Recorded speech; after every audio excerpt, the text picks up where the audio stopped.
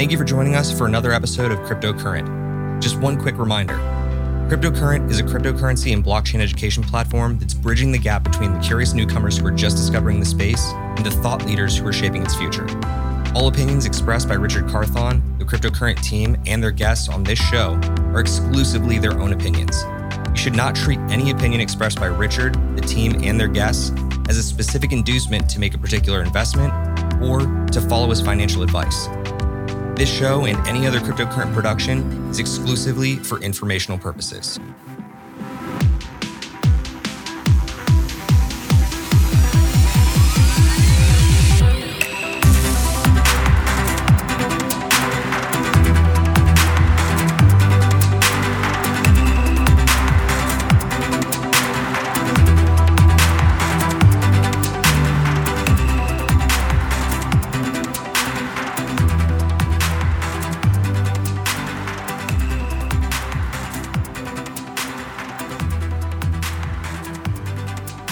All right, what's going on, Cryptocurrent crew? Welcome to another edition of Cryptocurrent Live. I'm your host, Stephen Miller, and this is my co-host, Chris Corneros. And we are here to bring you some of the biggest news that's going on in crypto today, and also catch you up on some of the hot topics that you need to learn a little bit more about to stay crypto informed. Chris, how are you doing today? Well, I was doing great up until about 15 minutes ago. Steve, how are you doing today? You know, I'm actually doing okay, all things considered, but we actually started out the prep for this episode thinking to ourselves, like, we're going to talk about the latest allies that Bitcoin has in the war on crypto, as you might have seen from our thumbnail. But we just got some word in the last couple of minutes that apparently the war just took a turn. So we're going to bring that up a little bit later on in today's video. Before we dive in too far, I just want to give a quick friendly reminder to everybody that is joining us today, whether you're a first-time viewer or you're new to the show, or I'm sorry, that would be a first-time viewer. If you are not new to the show, we are essentially crypto commentators, financial speculators, and otherwise your friends in this evolving world of crypto. So nothing that we give you on this show is financial advice. We are simply here for informational purposes. With that being said, there were two quick things I wanted to hit on before we actually kick off the show today, Chris. The first is, what do you think about this whole massive Shiba Inu sell-off? Hang on, I need to feign surprise. Shocking. I'm so shocked that this is happening. Dude, we gave a massive segment to dog coins like a month and a half ago, and yet you and I were so freaking surprised when we see Shiba just freaking take off, and we're seeing like 2,800% gains on Shiba. And we're sitting there like in awe of ourselves. Like, you know, we called this a couple weeks ago, but at the same time that we call it, we also did call it a shitcoin, and it is, and it's proving that right now. Oh yeah. I think we were the only podcast or like crypto media platform out there right now, though, that actually spoke about some of the other things Shiba's doing. You're like, yeah, you know, it's still a dog coin, but it's dog coin plus because there is some chops to it. And here we are watching the dip become an even larger dip. Look, man, it really does hurt my heart in a lot of ways. Yeah. So look, the rest of the industry is off to a flying start though still. I mean, you've seen so much growth across the last couple of weeks in a lot of these great layer one projects, whether you're looking at Solana, Avalanche, and actually even today, which is something we're going to bring up in a little bit, another little piece of breaking news that's popped onto the wire in the last hour or so. But I think the other thing that I wanted to bring up is this idea of like hero worship in crypto before we dive in too far. The reason I lead off these shows with like, we are your crypto commentators and your financial speculators is because, frankly, nobody in this space knows what's going to happen. Right? You can watch BitBoy as much as you want, and he 100% thinks that he's completely right. And that is conviction, and I respect conviction, but nobody is 100% right. They can't get the call right every time. And we have a really toxic trend going on right now where people are truly assigning like this hero identity to crypto influencers. So I wanted to get your take on that. What do you think of the current environment within crypto influence? You know, I'd say it's very similar to influencers in general, right? the first influencers really in the United States would be the Kardashians. So they're very often called like the American royalty because they have a fan base that's so obsessive and just raving fans of them that they are like the British royal family is in the UK. And so I'd say that in crypto, it's similar, right? You have these influencers that hold a similar level of worship, right? They're essentially royalty in the crypto space. And I don't think it's any different than, all these other industries and spaces where there are influencers, but I still don't think it's a good idea because at the end of the day, it's crypto, I'd say we're lucky where we do have some influencers who are technically knowledgeable enough where, they actually have the right to be telling you what they think and you should listen.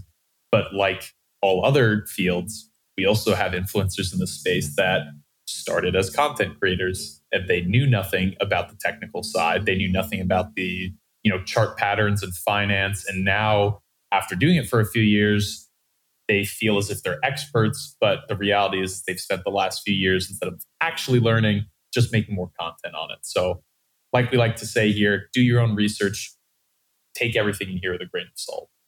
Yeah. And beyond that, like the other thing that you need to be aware of as whether like we're almost regardless of your experience in the space is that these influencers, and even if you want to consider people like, Chris and I influencers in the space, there are different degrees of knowledge, right? Here at Cryptocurrent, I like to consider us almost like true fundamentals experts. We look at the fundamentals behind projects to determine whether or not they are foundationally sound. Did the tokenomics make sense? Is the project's vision and development plan sensical? Do they actually have a product live and demoable? Things like that. How does the team stack up?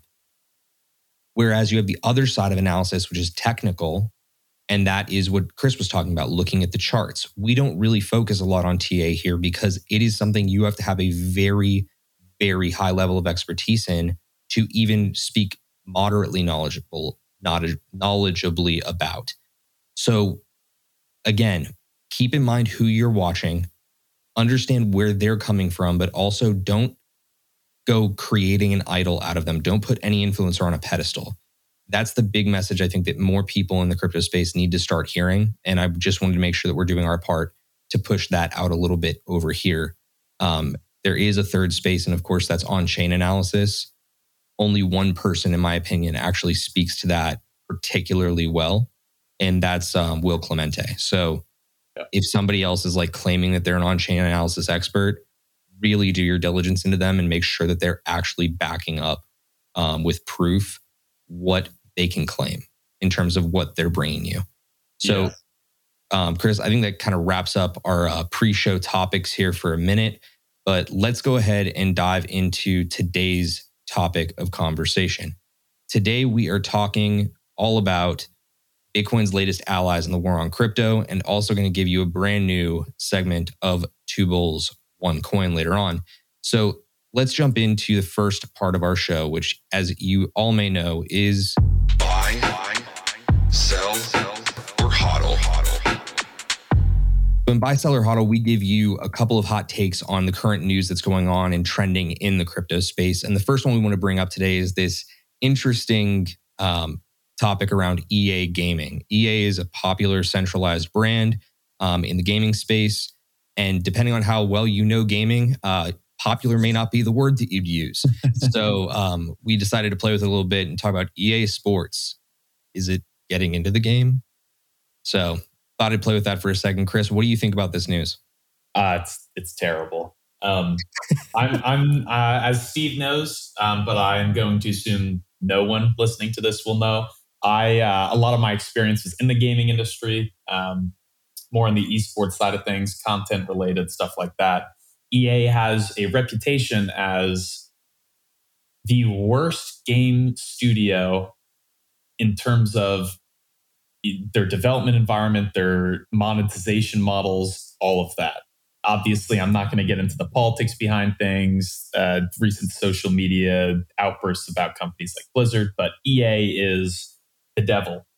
They most famously, actually, EA has the most downvoted comment in the history of Reddit. just to give you guys some context, this was back, they released a Star Wars game, and it was close to impossible to actually unlock everything in the game by just playing it, doing it for free, which they advertised heavy as you would never need to spend money. What they didn't tell people is that if you don't spend money, it will take you thousands of hours to make any sort of progress. This created a very large uproar, and a developer commented, and they were downvoted over 1 million times, I believe. Just for clarification, for those who aren't familiar with Reddit, it is uncommon to see something downvoted more than a few hundred times. So, yeah, no. So this news is actually kind of wild. I mean, look, I was nearly, I don't want to call it a thirst trap, but I was nearly trapped into getting Madden NFL 21. And I sat there and really looked at everything they added to the game for an hour and a half before I actually went to the store. And then when I got to the store, I finally looked up one last thing and I'm like, oh my God, they literally just reskinned Madden 20. And Madden 20 just reskinned Madden 19. And Madden 19 just reskinned Madden 18. And this trend goes all the way back to Madden 16 or something that. They've been doing it. They've done it in all of their games, NHL, FIFA, etc., for years. It's gross. And interestingly enough, FIFA, as in the Federation of International Football Associations, so the global body of all soccer or football in the world, just announced a few weeks ago that they're ending their exclusivity partnership with EA to develop the FIFA games. Seriously, God bless you, FIFA. Thank you for doing something wise. Another organization that's very but they're doing the Lord's work right now by not partnering with EA anymore. Yeah, no doubt. Well, look, the big news in this, though, is that EA's CEO on their Q3 earnings call said that NFTs and blockchain-based games are the future of the industry. So you've now heard a number of different studios come out and say that the old model is going to eventually be completely obsolete and we're moving into a true play-to-earn model. So again, what Chris explained a couple of seconds ago was that their traditional methodology was pay-to-win. Very important distinction there. That means that your ability to succeed in the game is paywalled at a certain level. And that's on any game that they have put out. Oh, yeah. There's most famously in the FIFA esports ecosystem, a big part of the player contracts, so the people who are on the professional teams, right? You have one player playing against others. Their contracts, so in all of their contracts, there's a stipulation that they'll get, X thousands of dollars every year to invest in FIFA Ultimate Team packs to get better players. And that is at the top level of play, right? That's not even including the millions of people who are buying all these packs just to play online and be competitive. Yeah, it's just, a lot of it's really gross. But I guess the one question we need to answer here in terms of buy, sell, or hodl, and I'm not at all suggesting here that we get anything near buying EA stock because there's too many things that could go wrong there. Do you think that a company like EA, who has been so ingrained in this model for so long, is actually able to pivot to play to earn? Or is this just farce? I think it's a pseudo farce because they'll never be truly play to earn. They have proven time and time again that they are essentially, now that they've tasted the cream of the crop, they've had that pay to win revenue calls, right? They've seen how much they make. I don't ever see them going back to another revenue model because it's all they really know now. And yes, I could see them incorporating play to earn, but I don't see them doing away with pay to win at the same time, if that makes sense. Yep, it makes perfect sense. And I think that corporate, in the grand scheme of things, corporate greed is forever. That's kind of my quote there. So that's how we feel about that one. So let's move on to the next story today. And that has to do with Coinbase's recent announcement. And actually it was a leak, believe it or not. That they're going to be piloting a new subscription service that is going to basically allow them to move to a feeless model. So what does that really look like? And for context, if you are a Coinbase user right now, you currently are paying a certain fee on your trades. So whether you are buying, selling, swapping, you will always pay a certain fee for your transaction up to a certain level, I believe. So in this new beta test that they're running. The subscription model will offer subscribers 0 fees, priority like customer support, and also up to $1 million in asset protection in the situation that you get hacked. So on the surface here, really looking at the face of what this could mean for Coinbase users, I think it's actually a pretty good deal, considering if you're an active trader, you're going to actually rack up a pretty considerable number of fees over the course of a year. But what do you think about this, Chris? I think it's really cool, honestly. I think this is a smart move for them. They're clearly trying to, I think they're trying to just keep pushing that top level offering, right? Their best product currently is Coinbase Pro, and they're clearly doing another iteration of that. And to me, the steps they've been taking, I see them kind of going a Bloomberg terminal route. For those who don't know, the Bloomberg terminal is essentially the most powerful financial software in the world, developed by Bloomberg, the company, not the former New York mayor. They essentially, the Bloomberg terminal is an actual computer, but there's also a software you can get on any software operating system. And the Bloomberg terminal essentially gives you access to every piece of financial information in the world. So stock prices, balance sheets, etc., at your fingertips. And there's also, I believe, a trading platform integrated, a lot of things like that. The way it seems Coinbase is going is they want to build the crypto version of that to essentially give experienced traders a familiar platform that is ingrained within the crypto ecosystem. And I love it because, to me, once that is fleshed out, I could see them trying to partner up with some large funds and really scaling this out. So that way your broker, if you use a brokerage, could then, go from a Bloomberg operating system to Coinbase One. And it's a very seamless transition because I'm assuming it'll be a similar user interface and experience. Yeah, I mean, the interesting thing about this to me is that we have this question up on the board right now, why now? Who is it that Coinbase is really going after? And Chris, you're right. A portion of the market is going to be targeted that's a current Bloomberg terminal user. But there's also another side of this that's they're clearly going to go after Robinhood's customers. The model that Robinhood utilizes and a lot of their internal practices are very sus to me. And their actual paid subscription platform over there called Robinhood Gold is probably going to be the basis of comparison that Coinbase rolls this out over. And that would mean that it would be something to the tune of a $5 a month plan that you would continue to pay throughout the course of a year, or you could even theoretically pay yearly. So I think that not just for the money, this is a good deal if they do actually deploy it at that price point. But I think that they're clearly going after Bloomberg terminal users. They're clearly going after Robinhood users. But they really do want this to be a retention effort to a degree. And I think that is very clear in the fact they're highlighting the asset protection and the support model. Because up until today, Coinbase's customer support has been notably one of the worst in the industry. Abysmal. Okay? You cannot get a response. If you get a response, it's typically computer generated. It's notably bad. Okay? And then the $1 million in asset protection is, in my opinion, probably the biggest deal out of this. Because right now there's so much risk of scams going around, whether it's just a MetaMask scam or SIM swapping, things that we've talked about on prior episodes.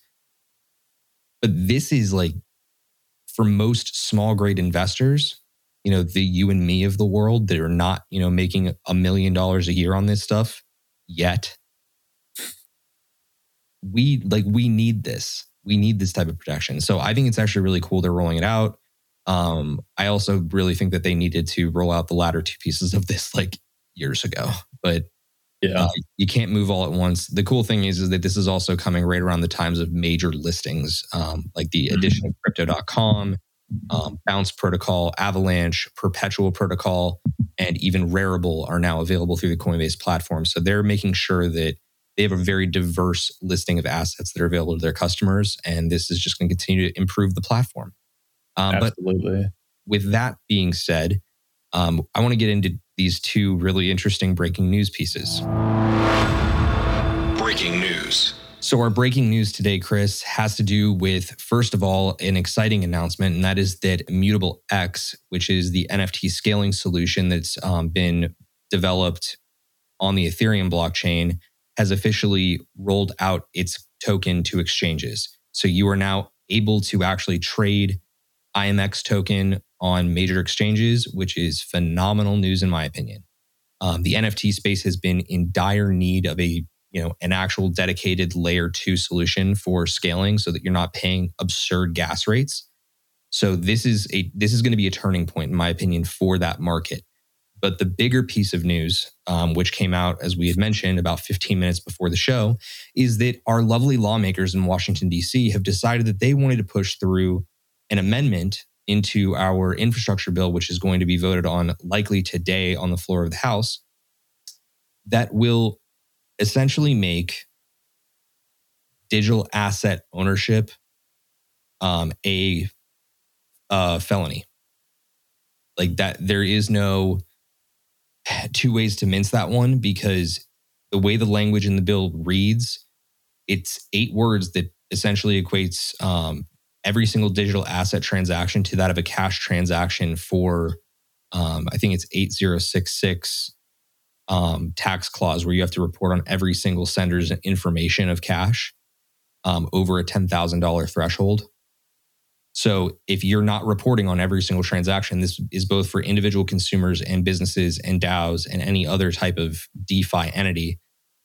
All of them have to report all transactions. All of them have to report the individuals who are receiving and sending and providing all sorts of personal information, which is absolutely ridiculous and not even remotely possible.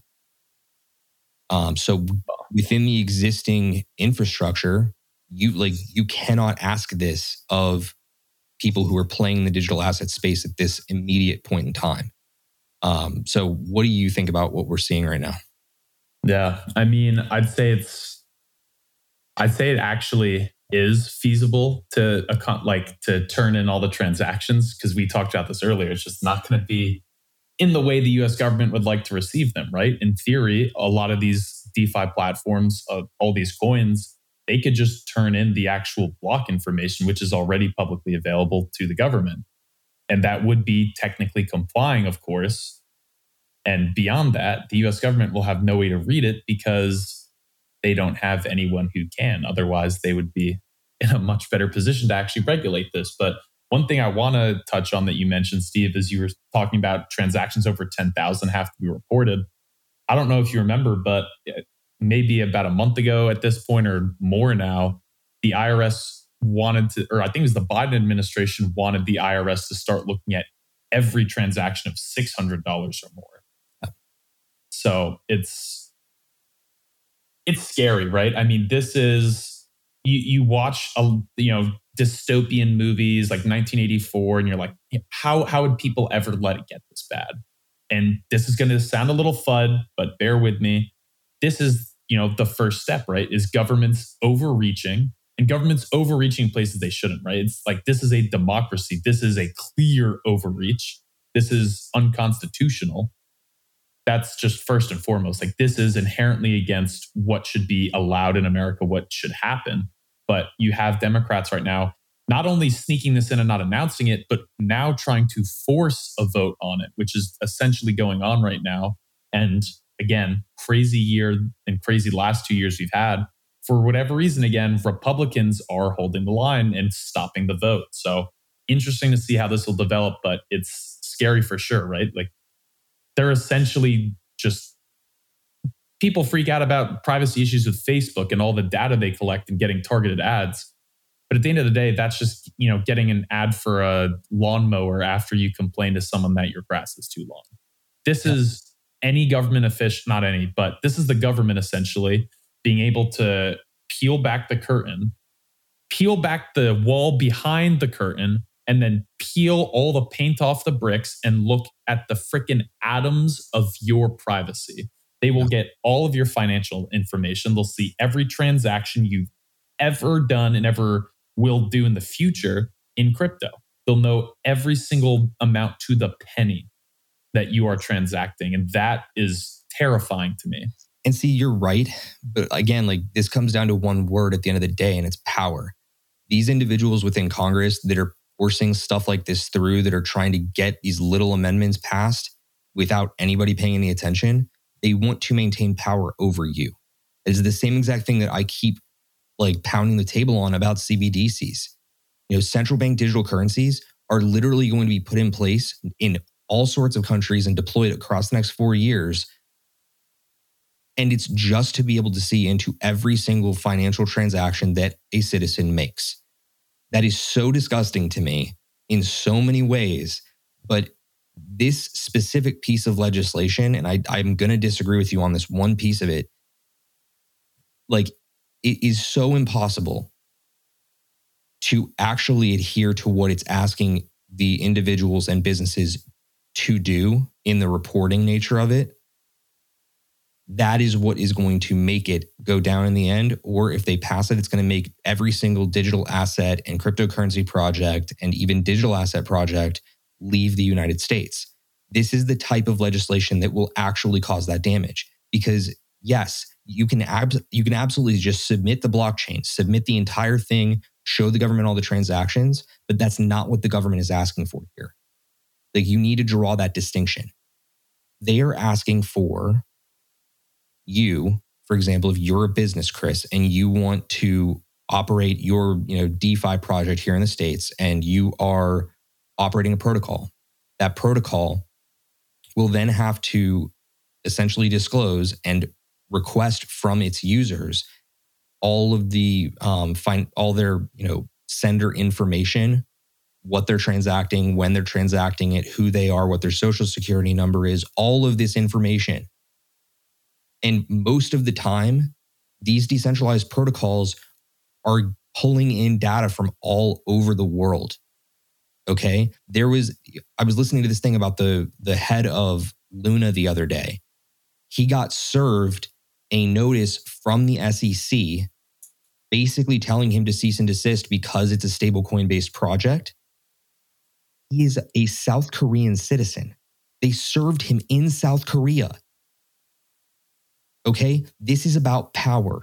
They do not want citizens to have the power to actually determine their own financial freedom and gain generational wealth.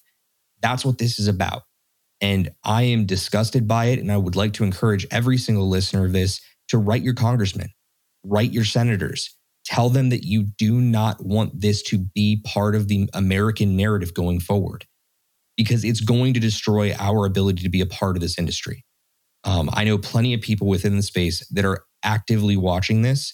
If it passes, they will leave the States, period. And that would be largely detrimental to our technological and innovative growth through the future. So I'm going to leave it at that one before I go into a full rant. I thought that was about a half-mast rant, so I'm going to just hold the line there. Chris, do you have any final thoughts that you want to give before we move this thing forward, or you just want to get this show on the road? Let's just get this show on the road, Steve. I think you did a great job covering it. Perfect. It's not good news. Oh, it is. TLDR, this is not good news. It's the furthest thing from it. Sky's not falling yet, but there are very large cracks in the sky, right? Yeah. Well, let's move into a more fun segment, shall we? 2 bulls, 1 coin. In our 2 bulls, 1 coin segment every single week, we like to bring you a brand new project to consider whether or not it is legit or if it's shit. So this week in 2 bulls, 1 coin, we've got Aavegotchi, which if you look at it on the surface, Aavegotchi is a really interesting project. It's kind of combining both elements of DeFi and NFTs. But if you look on the screen right now, if you're joining us on YouTube, important to mention, you are seeing the logo and it looks very memey to begin with. It is an 8-bit ghost on a vaporwave sunset. Doesn't get much more memey than that. But let's dive into a little bit about this project. Chris, why don't you take it away? All right. So the name of this project, Aavegotchi. And I'm sure if you take a second to think about it, you would probably put 2 and 2 together that it sounds a little similar to Tamagotchi. Those of you who don't know, Tamagotchis were essentially digital pets in the early 2000s that you'd collect on these small handheld devices. You'd feed it, take care of it, and sleep, all that fun stuff, right? Huge deal back when we were growing up. Everyone had them. They were everywhere. And now you have Aavegotchi. And like Steve is saying, right, it's an 8-bit avatar on a vaporwave sunset. That is the logo. And it looks a little similar to Tamagotchis, which were also 8-bit. And that's the general art style, right? It's clearly trying to mimic that, get some nostalgia bucks, right? But there's a cool aspect to it in that they've essentially decentralized Tamagotchi. They've built out their platform, their NFT game space to be similar. You can trade them. There are in-game collectibles, so different wearable items that you can give to your Aavegotchi that will increase its rarity and also increase some of the other great aspects of this. For example, just holding your NFT, playing with it will actually reward you with interest-bearing attributes and tokens for your Aavegotchi. And the more rare your Aavegotchi is, so if you have certain collectibles, wearables on, that could increase your interest rate even more, change your reward payout. So it's very much a play to earn type game. We touched on it a little earlier when we were discussing EA, pay to win versus play to earn. This is play to earn. The more you play, the more you'll unlock. And the more you unlock and play, it increases the value of your avatar. And so I think it's a really, cool idea. This is the direction that a lot of these NFT plays that are trying to gamify their art are trying to go. And this is one that seems to be working because they have an active player base. Yeah. And I think that the one thing that is really curious about this is like, we've seen this trend start to pop up about what people call NFT-fi, right? They're gamifying decentralized finance in a way. So the way that you should think about this is like, if you were to go buy an Aavegotchi NFT, regardless of what its rarity is or what any of its individual traits look like, that NFT is basically attaching like an escrow account to it where you can start to develop collateralized stake. So you can essentially add onto it a whole bunch of tokens and it's held in this escrow account. That is the first attribute basis that it has. Then from there, you have individual traits. The traits themselves we're not going to get into specifically, but they're what directly influence the rarity of your Aavegotchi and how it performs in game. Then on top of that, where the ghost token really comes in, which again is the true token of Aavegotchi, is with these wearables that are essentially child NFTs of your Aavegotchi NFT, because it's like you're giving it a sword or you're giving it a Bob Marley t-shirt, something like that, where it's going to then start to affect that in-game performance metric again. So each of them in this example basically have two types of value. You have intrinsic value in what is held in the escrow address, and you also have rarity-based value when you look at the actual individual traits. So on the surface, I find this really, really interesting. And I think that if we look back historically, this is probably one of the very first projects that is deploying a legitimate NFT-fi model. So let's dive a little bit into this real quick on the basis of a graphic. So again, if you're joining us on YouTube, you're able to see this right now, but we also do recast this through our podcast, just through the Cryptocurrent podcast. If you would like to come and view this, come join us on YouTube. But again, if you want to listen to this back in the car later and you don't want to, feign injury by watching video in the car, you can always follow our podcast and get our latest episodes whenever they drop live. So you have to think of this like an onion model. So at the very base level, you have the A token collateral that is sitting in escrow. Then as you get out from that, you have the traits that are all kept on chain. It's not like these are, posted in a centralized space. They're always going to remain decentralized. On top of that layer, that's where these child NFTs, the wearables, live, and those can modify traits. From there, you then have the actual UI layer. So basically the visual representation of your interaction with the Aavegotchi, your ability to play with it, doing all of the things that call on the traits that are lower into the onion. Then lastly, it's putting all of it in together to the true playable blockchain avatar that you actually see at the end of the day. It's a really interesting take on how to deploy this sort of thing. But if you were ever interested in deploying an asset that has an interest-bearing mechanism within it, this is a really great chart to be able to like view and study so that you can deploy yours in a practical way. But I think that kind of gives us enough of a way to dive into the Ghost token. So Chris, I'm going to hand this over to you. Tell us a little bit about this ERC20. So the Ghost token pretty much functions like all other tokens you'd be familiar with, right? It's the underlying coin essentially that is providing value to the game. It's what you use to, transact within this essential games universe, right? That's the whole point of the Ghost token. You're using this to level up your Aavegotchi, make your wearables nicer, right? Buy new collectibles, things like that. Its entire function is as a store of value, right? Which we talk about a lot. This is not something you're buying and holding. This is something that has actual value that is used within this game. Okay. And I mean, it seems very cool, right? We talked a little earlier about how there's interest-bearing aspects of this. The Ghost token is what is paid out in that, right? So the better your Aavegotchi, to get there, right, you need to spend this Ghost token. The better your Aavegotchi is, the more interest you earn, and then the more you can kind of dump back in. And the interesting thing about this to me is they also have some real game aspects, right? Like this is the project so far we've described is just gamified, right? There are fun things you can do to make your NFT better, but they've also added actual games that reward you. So you can play, little mini games that could range from a lot of different things, right? Just imagine a mini game on your phone or something. That's essentially what they've developed. And by playing those, completing those challenges, by winning the games, you'll earn more Ghost tokens.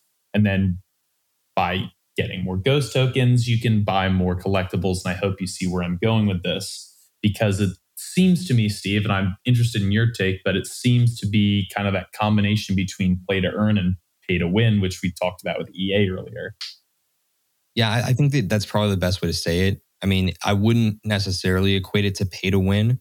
And that's just because like there are ways for you to earn Ghost token that don't require you to own a more expensive, rare, premium Aavegotchi. So you can earn Ghost through rarity farming. Like there's an actual like farming mechanism where you can get APY on like staking your asset. And also through the winning of these mini games that Chris mentioned a minute ago. There is also a divide there that needs to be quickly made. The community in this project is very engaged. Okay, like they're one of the most actively engaged communities in all of NFT land. So they're actively developing community-led mini games. One of the best of which that I saw earlier today, which I need to mention, is Reverse Pac-Man. If you think about that again, you're playing with a little ghost avatar. Like this is the funniest thing ever. So you're taking on the role of the ghosts in Pac-Man, and you're chasing Pac-Man, and you're basically competing against, whatever, like 6 other ghosts to see who can get Pac-Man first. I mean, to me, like I think that's hysterical, but it's a lot of fun to actually go and play it. You can go demo it if you want to, but they're also doing official mini games that do pay out Ghost. So there is more opportunity then for you to go buy portals, which again is what allows you to play with your Aavegotchi. You can go buy more wearables to enhance your Aavegotchi, or you can go buy realm parcels, which is like literally their own metaverse of like what they're developing. You can go buy parcels of land in the Aavegotchi realm. It's all really quite interesting and very well thought out. So as we go forward a little bit, again, we already mentioned this, it's currently playable, which not a lot of projects can actually say. And I think that's a huge thing to make sure everybody's aware of. If you're doing research into an NFT project or a gaming project, playability is a massive factor. If they're just showing you demo tapes, you can be duped really quickly because those gaming assets can be bought for dirt cheap through, Unreal Engine has a marketplace. Oh, yeah. Like that. Unreal Engine is Valve. Valve is a major software studio, AAA game developer. Unreal Engine, I think, is Epic. Unreal Engine is their open source game development engine. And interestingly enough, whenever they release new versions of Unreal Engine, they actually create essentially game trailers for it to showcase all it can do. And so that is what Unreal Engine is. And what Steve was saying is that, essentially you can go and just buy the avatars, you can buy the art that makes up the background and essentially build out a game trailer and make it look like you have something when in reality you don't. And that's something that makes me very hesitant about a lot of these metaverse and gaming plays in crypto. One thing I do really like about Aavegotchi is they not only have a working demo, but they have an active community and developer base that is consistently improving on and adding to the product they currently have in play. And I really like that. Yeah. So with that being said, again, if you go up onto their site, you can read more into their roadmap. I really do recommend it if you were ever at all interested. If you're ever at all interested, there we go. That's how English works. If you're ever at all interested in investing in the Ghost token or holding your own, little bag of Ghost token, or even just buying your own Aavegotchi NFT, definitely check out the roadmap and the team. Their roadmap is very comprehensive and ambitious, but it does all seem like it's like well within the realm of possibility that they could deliver on all of this in the timeline that they're providing, which is really cool and not common. The last piece is that you need to also be looking at their tokenomics model. We're not going to get into that today because, again, this is a very, very complex project and we don't want to overwhelm you with, a bunch of technical information. But their tokenomics are the reason why they now have this phenomenal looking chart. And Chris, you are the better TA of the two of us. I want you to kind of dive into this a little bit because they've been around since, I believe it was like October of 2020. And the trend on this chart is just really, really good. This is a phenomenal chart. Like this, if you're in crypto, what Aavegotchi has for a chart. So if you're with us on YouTube, you're seeing it now. If you're not, and you're listening on Spotify, just look up Aavegotchi, go to CoinGecko, CoinMarketCap, wherever you get your charts from, and look at Aavegotchi. GHST is what it trades under. Look at their chart. It is beautiful. You're seeing, steady price, and then you see a spike, and then you'll see a dip after the spike where it's going to hold and then go up again and dip down and then hold and then increase and then dip a little and then hold and increase. And if you're kind of picking up what I'm putting down, this is exactly what we see with Bitcoin, right? And this is what we want to see with Bitcoin whenever we talk about it is every time there's a new peak, obviously, the next step is that it's going to dip. And a big part of valuing a lot of coins is finding those support levels. And what Aavegotchi's chart is showing us is that after every peak, yes, it dips, but its next level of support is above the previous one, which means that although it's going up and down, it is trending upward and trending upward consistently. And now, though, I do want to mention for anyone who is more statistically minded or technically knowledgeable, one interesting thing that we love to see, and this is like blew my mind because I hadn't seen this ever, is if you take Aavegotchi's chart and you take it out of the normal view and you put it into a logarithmic view, the chart is almost identical, which for those who don't know is incredibly rare. You do not see this happen very often and is a big deal because it's essentially reinforcing that the way Aavegotchi's token price and value is trending is very, very good. So I'm going to turn this back over to Steve so he can break down his final thoughts on this for you. But what I would say is do your own research. I'm very skeptical about gaming plays. However, this is a play that has a very positive outlook for me. One of the biggest things you want in any game space or game universe is you want a solid product that you can actually play. That's first and foremost. But barely missing out on the number one spot is having a committed team of developers and community that want to see the game succeed, that are going to continuously roll out content and continuously be active members. And that's what we're seeing here. So do your own research. But Steve, what are your thoughts? Yeah, I think to wrap this all up with a bow, the thing that I want people to take away from this is that gaming is a very rapidly developing space. It's becoming one of the things in blockchain that is most eyed and most spoken about. So to echo Chris, make sure you're doing your own research, but I am very, very bullish about crypto gaming and crypto NFTs and the metaverse. All of those topics are things that I am personally a lot more bullish on. So I typically will end up doing a much greater degree of my research into these types of projects before I ever would consider investing in them. And again, don't hear what we're not saying, right? We are not telling you to invest in this. We are telling you that on a fundamental level, this project checks a lot of boxes. So do what you will with it. We're just here to give you info.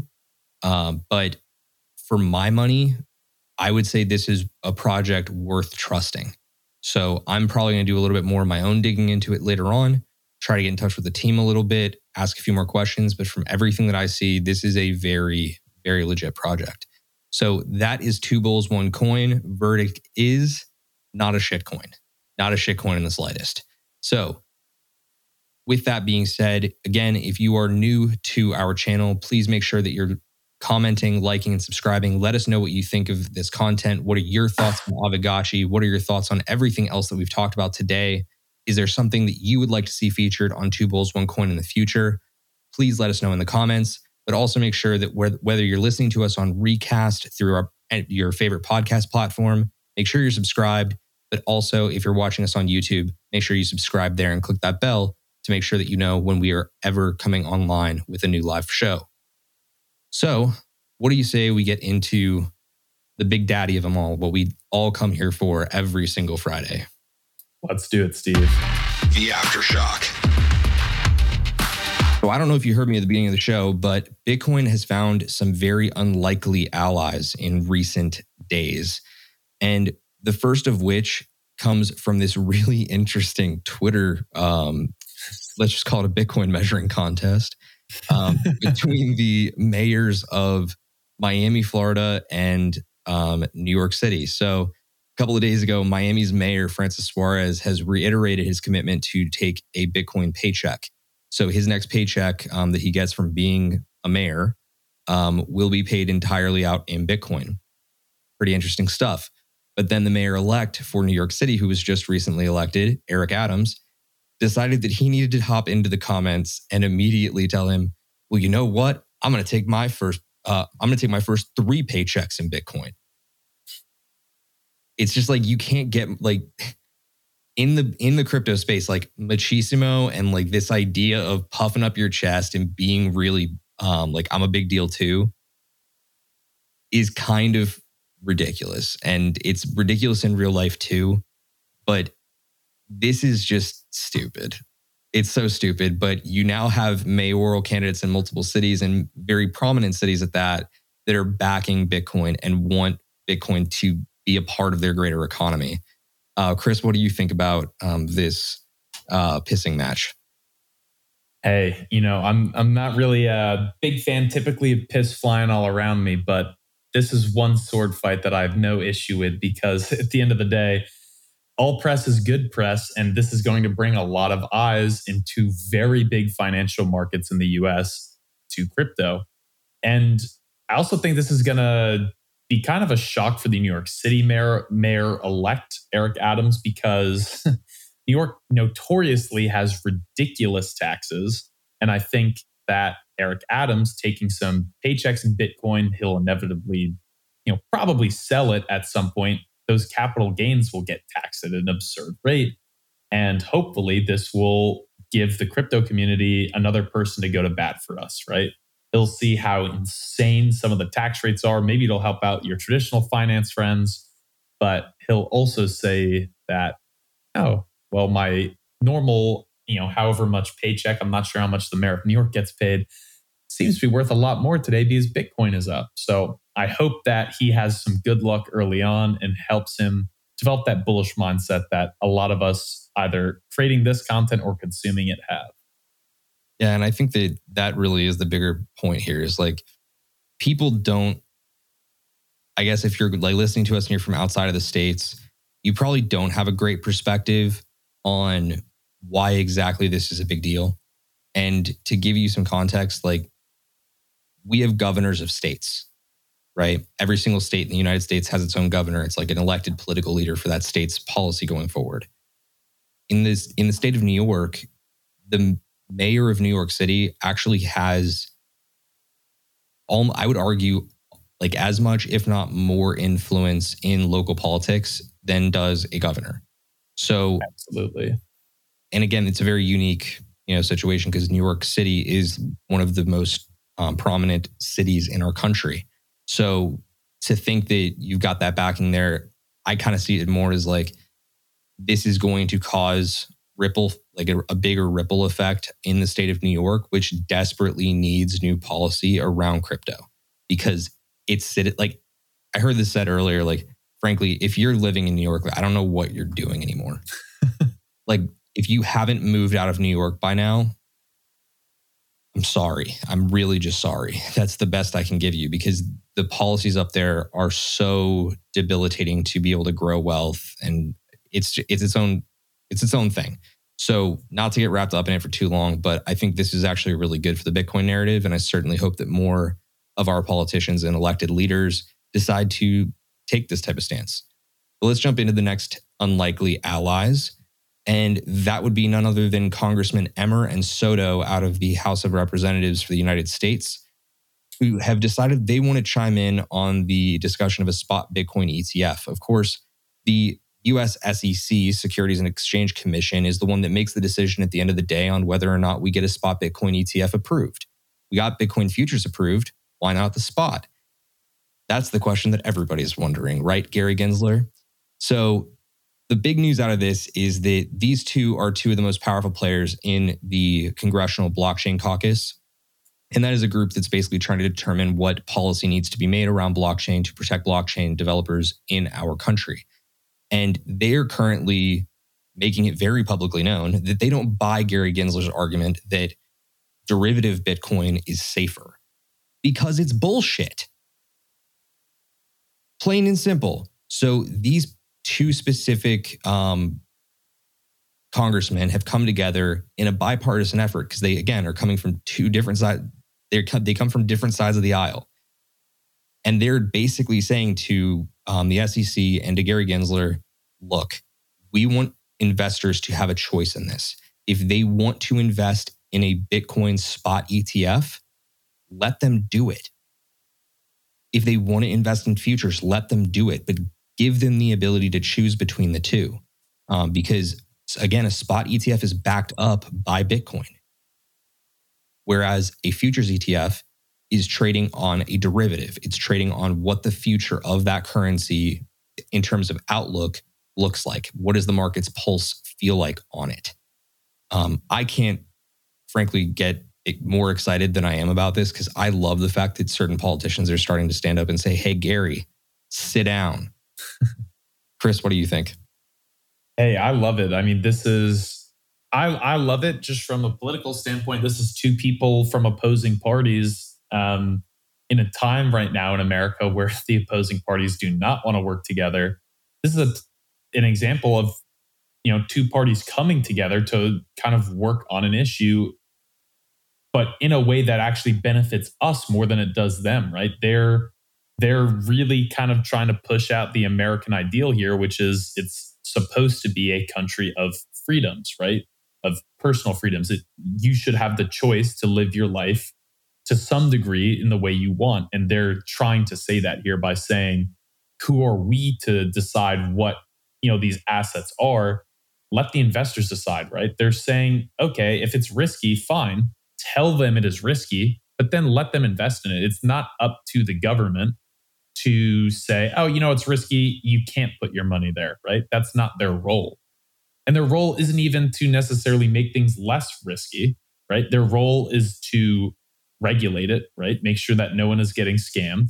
And at the end of the day, just give you the information to make those decisions. Because the way I see it, a lot of these crypto investments are no more risky than investing in some, no-name Silicon Valley startup. And I think taking that angle at it and looking at it from that perspective is the correct way, right? There's no one really regulating, whether you can invest in the newest electric vehicle startup. So why should governments be regulating if you can invest in the newest crypto? And I like that we finally have, the blockchain caucus, right? It's nice to hear that in the US's legislative body, there are a group of representatives that are actively fighting for what we all want to see succeed. Yeah. And let's just go ahead and throw this one out there to the public. Gary Gensler apparently just made comment on this, saying, make no mistake, regardless of the label or purported mission, we will be looking at the economic realities of a given product or arrangement to determine whether it complies with the security laws. You are just a marshmallow. I'm sorry. I can't with you anymore. I just can't. And I know that Richard's going to be pissed that I just dropped an F-bomb on the show, but I just can't. Okay?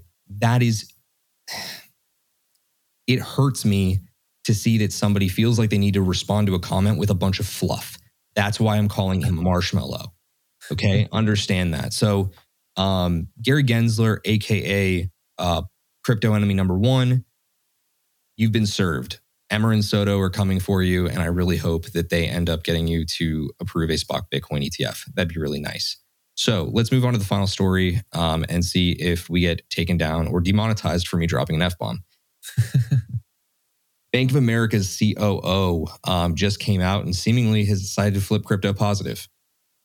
Chris, I'm going to let you have the floor for this one so that I can not let my rage get the better of me again.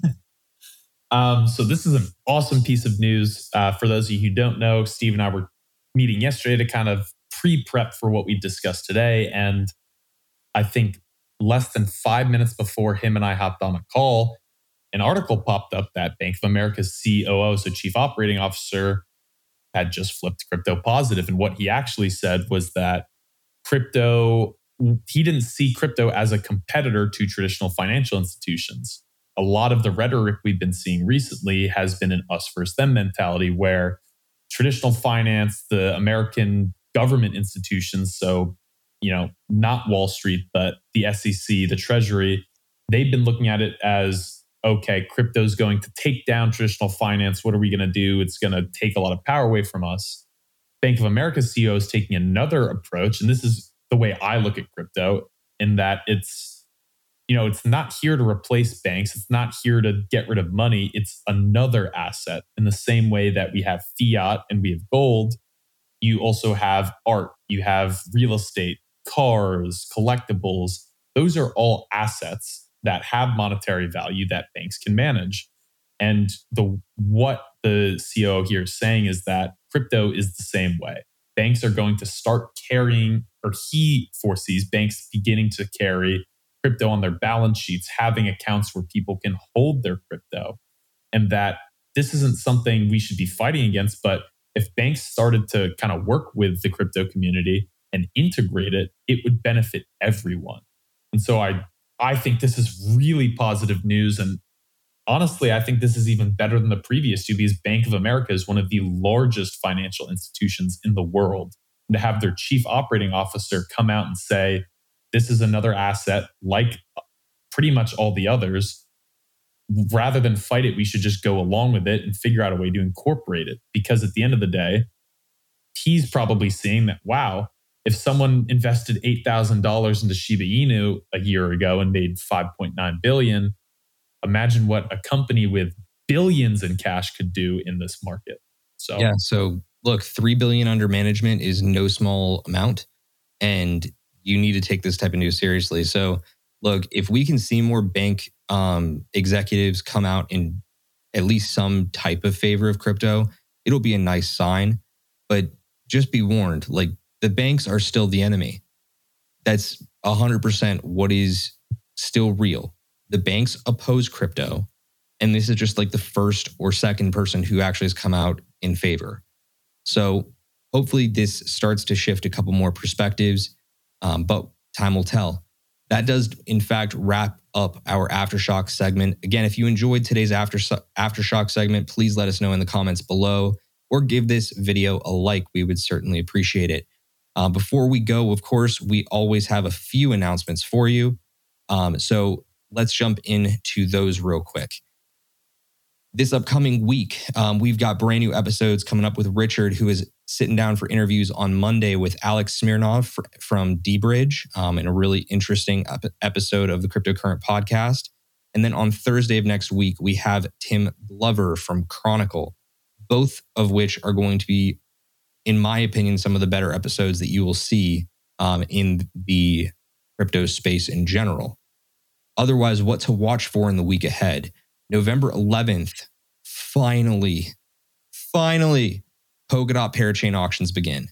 This is going to absolutely be on the Aftershock next week. Let me tell you that, because this is one of the biggest deals in all of crypto. And the fact that we're finally getting it is huge.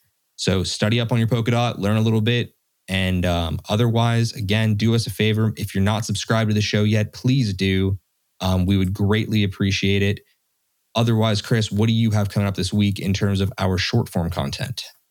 So this past Wednesday, November 3rd, I covered the topic about Rebase coins, something that I'd only just learned about. So really interesting. It's going to be a very relevant topic, I believe, in the foreseeable future in crypto. So definitely go check that out. If you don't know anything about Rebase coins, I'll make sure to break it down and give you a basic understanding. So if you're at Thanksgiving in a few weeks and someone asks you, hey, what's a Rebase coin? You'll be able to tell them.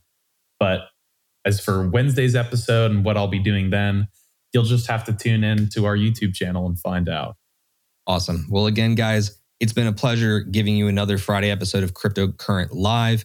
Please make sure you're subscribed. Follow us on all of our socials above. You can follow me at Steve Miller _PHX. You can follow Chris at It's Meekus, per usual. We hope that you have a great week. We hope you enjoyed this episode, and we will see you next week on another edition of Cryptocurrent Live. Stay cryptocurrent, folks.